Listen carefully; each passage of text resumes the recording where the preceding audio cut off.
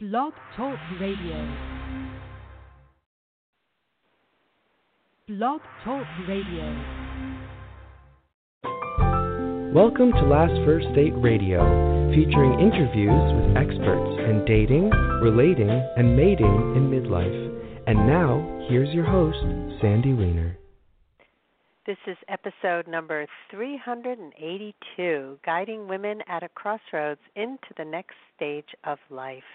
Hello, everybody. Welcome. I am Sandy Weiner. Welcome to Last First Date Radio, where we believe it is never too late for love and that a woman of value naturally attracts the respect and rewards she deserves in life and love.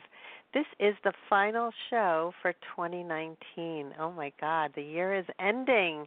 And what a year it's been. What a decade it's been. And we're entering 2020, which to me, there's something really special about 2020, like having 2020 vision and 2020 looking ahead.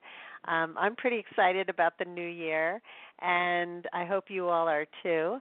And I'm excited about our guest today, but before I bring her on, I wanted to share my weekly tip on how to be a woman of value. And this week's tip is let go of toxic people. We've all been through the holidays just now, and we might have seen a few toxic people in our lives, and especially if you have a family member or two who are difficult to be with. So sometimes it's harder to let go of them physically if they're in your family, but you certainly can let go of them emotionally. You don't have to absorb everything that a person says to you, does to you, and take it personally, because these people are limited. So if you can actually walk away from a toxic relationship, where it's like romantic or a friendship, then I recommend you do that and do it with grace. This is something I love working with women on. And if it's a family member, limit your time with them. Limit your emotional capacity to be with them. Like really just stop absorbing all the garbage. And you will enter into the next phase of life with so much more peace of mind.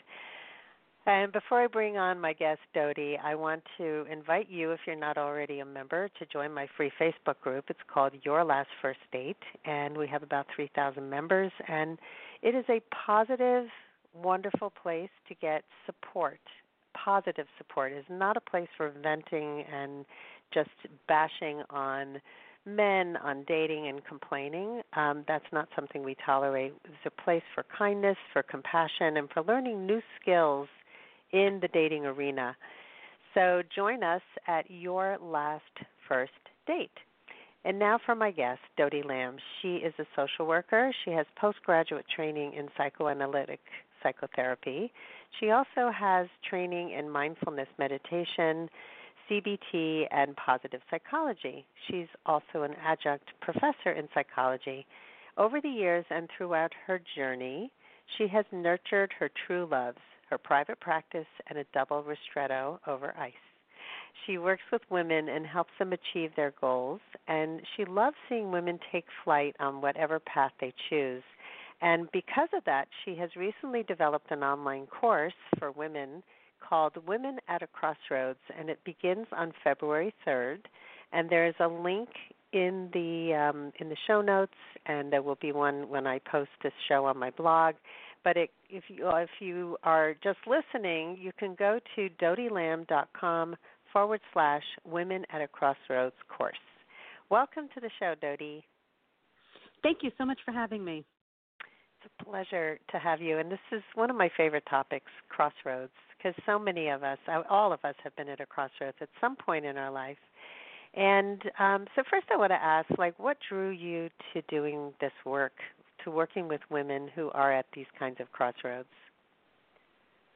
Well, I think it started, I've lived in many different communities, and often I would see women who were doing what they were supposed to do in their lives. They were wives and mothers. They were doing it well, but there was an unhappiness I felt even as an adolescent, an unhappiness and a frustration that I saw with them, and maybe some low-grade depression. And I said to myself, this is not going to be me. Whatever it is, whatever I'm going to do, this is not what I want for myself. And, over the time, I noticed, I love to read about strong women or women, like Virginia Woolf, or women authors, or women political commentators, and it just inspired me, and I started on this trajectory. Then in my private practice, I saw women, all types, and there was a theme, and the theme was that women would come to the crossroads. Sometimes they didn't know they were at a crossroads where they needed to make a decision. They didn't know there was a need to make a decision, but they were unhappy, and they couldn't pinpoint what it is that was making them unhappy or why they were unhappy. And I saw a pattern. And so you saw patterns in what made them unhappy? Yeah, they were at this crossroads. So a woman who might be at a crossroad might be somebody who is going through a divorce, and she doesn't know, her life is turned topsy-turvy, and she's, beyond the getting by stage when you get divorced, plugging the holes and putting the Band-Aids on things, and then she's looking at herself and saying, and this is not the life I wanted, but I don't know what life I do want. This is not what I expected, and I just went on my life and did everything kind of by rote, and now I don't know where I'm at. Or specifically empty nesters, that this often comes up with them, women who are devoting their lives to their children and to the household, and the kids are leaving the nest a little bit later these days, but they're leaving the nest, and then these women they're looking at themselves and they're saying, who am I, and what am I going to do, and what is my purpose? And sometimes they try to fill it, with different hobbies and stuff, but it's not really filling their soul, really, and not connecting to it. So that would be, somebody else who might be at a crossroads. So yeah, can you share some? Yeah. Yes, share some other. These are great. So I like how you're differentiating between, it's not just divorce. It's because divorce requires, like the end of a relationship and the business part of it and what to do with the kids. But then there's you. Like what's next for me? What is my life now, and how do I fill my soul? So we have divorce. We have empty nest. What else? What else do you see? Right. So let's say somebody who's getting fired from a job. They get fired from a job, and maybe they say to themselves, do I like this line of work? Do I want to look for a job in this same area? Is this also something that, floats my boat? Is this something that excites me? But I don't know what I want to do. I don't know what I can do. I'm middle-aged. Who will hire me? And that comes with a whole different type of a crisis. Mm-hmm. Maybe that's a average woman who's lost. Maybe an average woman who's lost herself in their marriage, and they've become all about what their husband wants, and how he wanted the household, and how he wanted to raise the kids, and what he wanted from you, and you became you became so used to thinking, this is what he likes, this is how it should be, this is the way it should go, and not thinking, I don't know what I want, and I don't know more specifically if I can show what I want or if I can fulfill that. That's a little bit scary because it's changing the narrative, it's changing the story, and so that's an important crossroad as well. So is this somebody who might still be married and is in that position? Absolutely. I think, I think a lot of women are still married, and I think there's a fear in looking into themselves and saying, hey, I'm unhappy. And, there are unhealthy ways to fulfill that unhappiness. Any kind of an addiction would be an unhealthy way. And then there are healthy ways. But when you look at yourself in the mirror and you say, I'm unhappy, it's scary because inherently it means I'm going to have to change. Something's going to change. If I deal with this unhappiness, something needs to change, and change is frightening. Yeah. And so it's a hard place to go. Yeah, change can be very frightening, and that's why a lot of people stay stuck. It was interesting what you just said, though, that there are unhealthy ways to deal with this. And so a lot of women might stay in an unhealthy relationship and be addicted to shopping, to eating, pornography. I mean, there's so many things that people can get addictions to, or turn to unhealthy ways of, like people who have affairs because they've been in a crappy marriage and they think, well, I can't really leave, so let me find other ways to make myself happy. Mm-hmm. Exactly. So with people like that who just feel like they can, they're kind of finding unhealthy ways to deal with this, what would you have to say to them? That they're showing them what they're doing and saying what are you trying to fill that in? What makes you look outside your marriage for happiness? Mm-hmm. What is it that you're feeling and at the bottom of things? And identifying feelings would be a very, very important thing to do. And a lot of times we don't identify feelings. We go about our day without noticing what we're feeling. And so it's important as a start to notice, what are your positive feelings during the day and what are your negative feelings?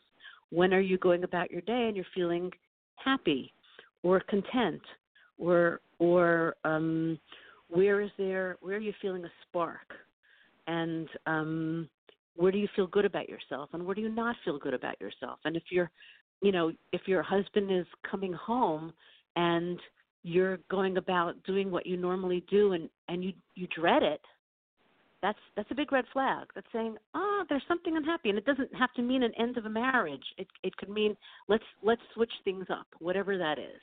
Let's go through this crossroad, and let's see what will make me happy. And I think identifying feelings also a little bit scary, because when you identify a feeling, you're judging yourself for the feeling. I shouldn't. There's that horrible word, shouldn't. I shouldn't be angry. I shouldn't be unhappy. I have the house and the kids and even a good career, but I shouldn't be unhappy. And shouldn'ts are, not a good word. If you're unhappy, it's okay to be unhappy. It's okay to sit still with that unhappiness. And sometimes being unhappy is not equal to the drastic measure you're thinking of, where you're taking that leap.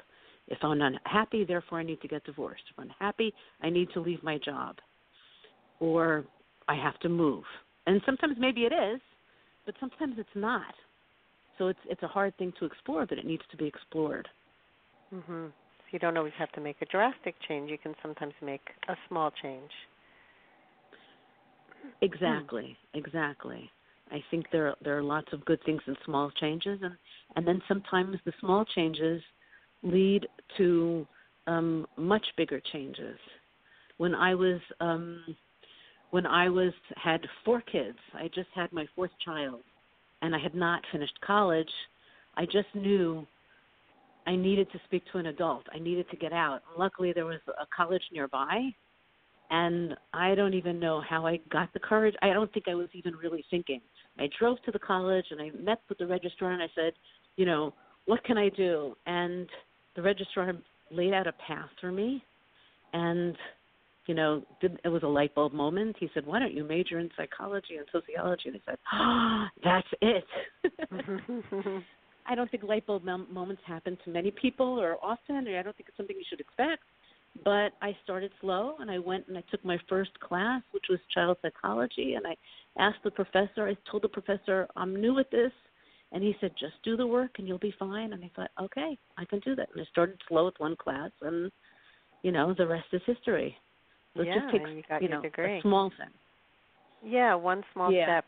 I often have my clients look at the first step instead of the whole staircase, that whole Martin Luther King thing, because every time they look at a task, it feels like the whole staircase. It feels like, oh, my God, overwhelming, not doing it, shut down, right? So taking that first step is so important.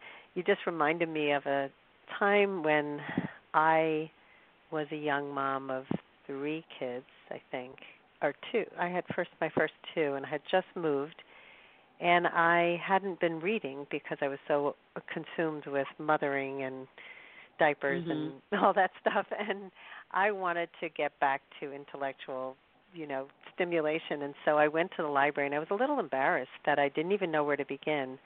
And so I met with a librarian. I just said, these are the kinds of stories that I like, and I gave her some descriptions. She started me on a whole reading journey. I had to get over my fear of being not enough and my embarrassment of the fact that I hadn't been reading.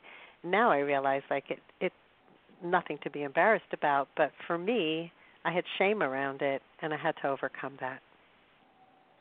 That's a great story. That really is a great story because, we lose track of what brought us joy, what gave us joy before, whatever it is we were. And sometimes when you were a kid or an adolescent, what made us happy?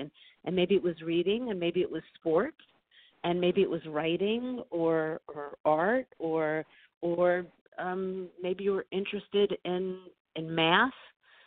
All those different kinds of things when we get busy with life, and sometimes the life goes on, and what I usually call is we're behind the narrative. Like everything is going, and we're just following along and doing what we're supposed to be doing, but we're forgetting who we are, and what really excites us, and what moves us. So it's very important for us to figure that out.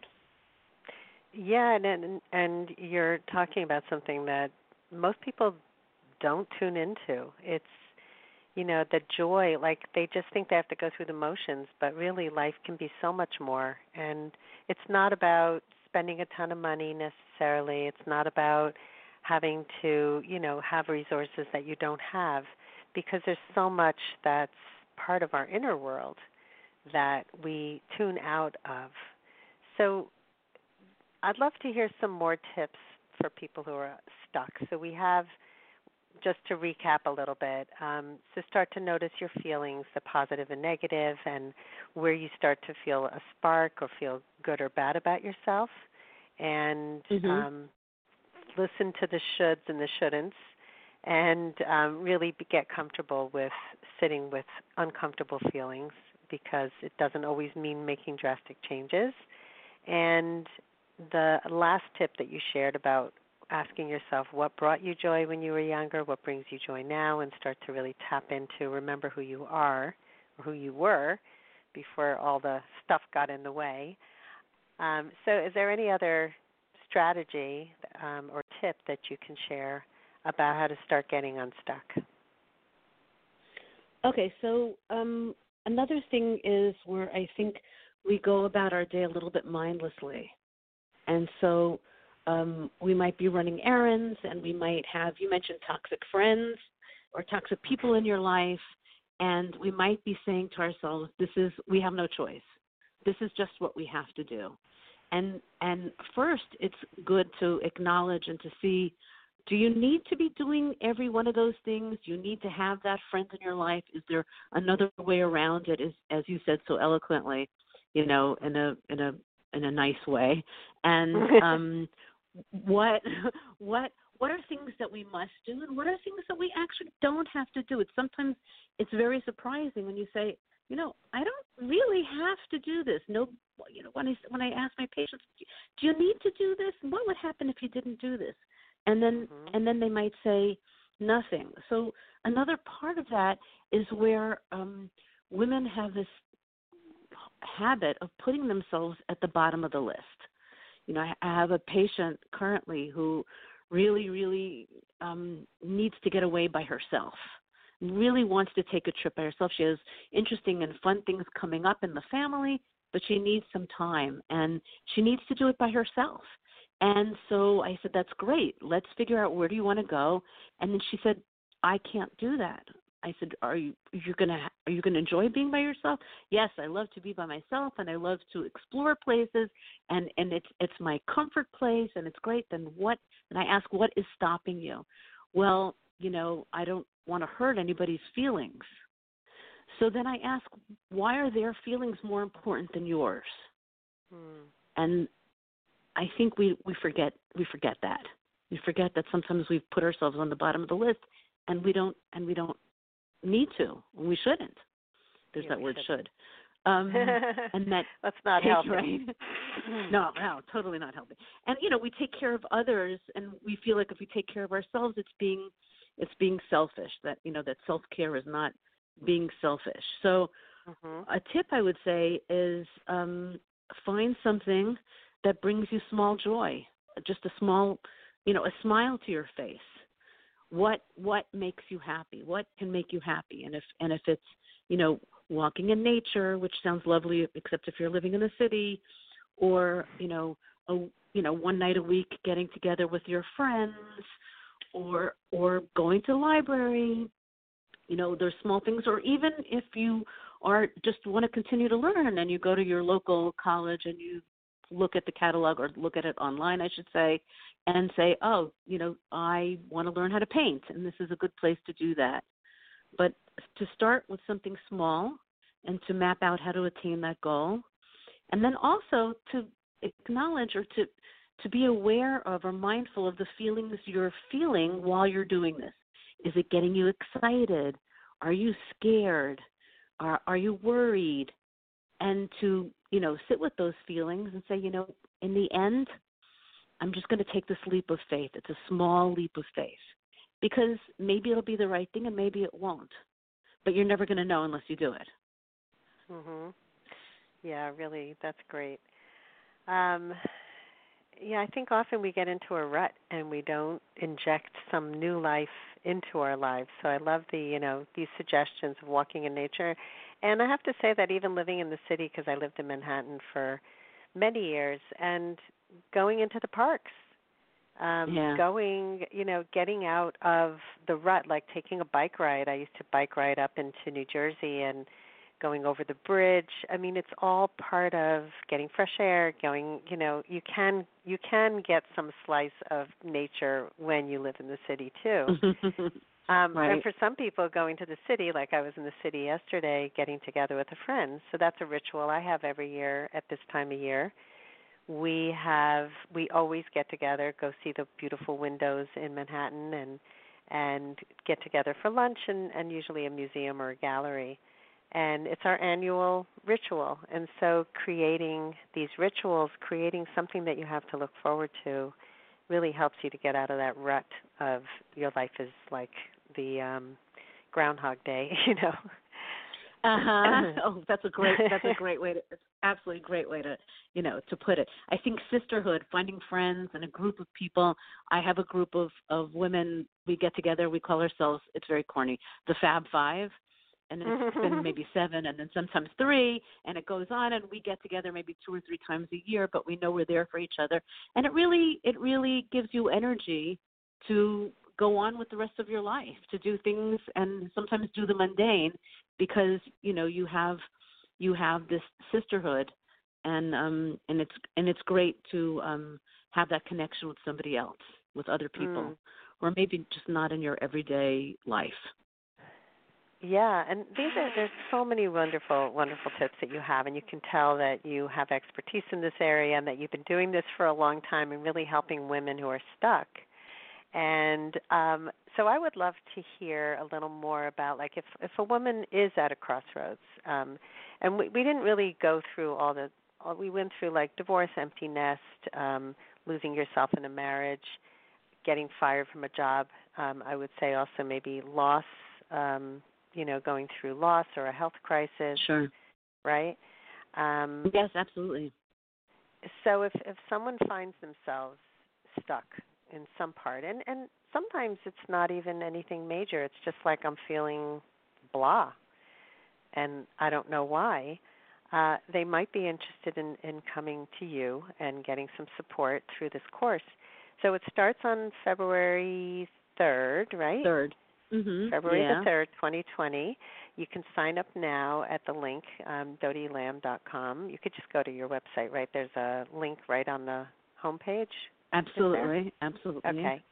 And so walk us through some of the steps that you'll take women through in your course. So the first thing we're going to do is to figure out if how do we know we're stuck? What helps us to know we're stuck? And some of the ways that we might know we're stuck, again, is if we're, wandering through our days mindlessly, or if we're feeling depressed or crying for no reason. And so the first order of business is to say, where am I getting stuck? And we'll go through the classes, and there will be journal prompts, and hopefully with the journal prompts that will help you identify certain things that are going on and certain feelings that you have in your life. So the other things that we'll do is we'll talk about getting centered, again, learning relaxation and doing mindfulness tools, giving mindfulness tools and helping us to become focused and to pay attention in our lives. We'll also learn more about feelings, and especially the feeling of anger that often women are afraid to feel and suppress, because it becomes an either-or situation. Either I'm angry and I have to do something about it, or I shouldn't feel angry. And another thing we'll be doing is talking about how do we lose ourselves? How did we lose ourselves in our life? And who did we listen to? And where did we listen that got us where we are? And how to extricate yourself from that. How do we listen to our own bodies, our own minds, our own feelings, and honor that as best as we can? Love so that. These are just some examples of what will be happening in the course. That's great. Often I have clients come to me with the same kinds of issues, usually related to relationships and dating, but I find that they've often lived somebody else's version of their lives, and they're still showing up, especially in families, being the savior, being the one who solves all the problems, instead of really focusing on what works best for them. And so learning how to undo the damage, really focus on who you are, what you need at this time in your life is so crucial. So I love this. So finally, Dodi, if you can share one final tip of what somebody could do who's listening right now, what they can do to start this process. So you can sign up for my class.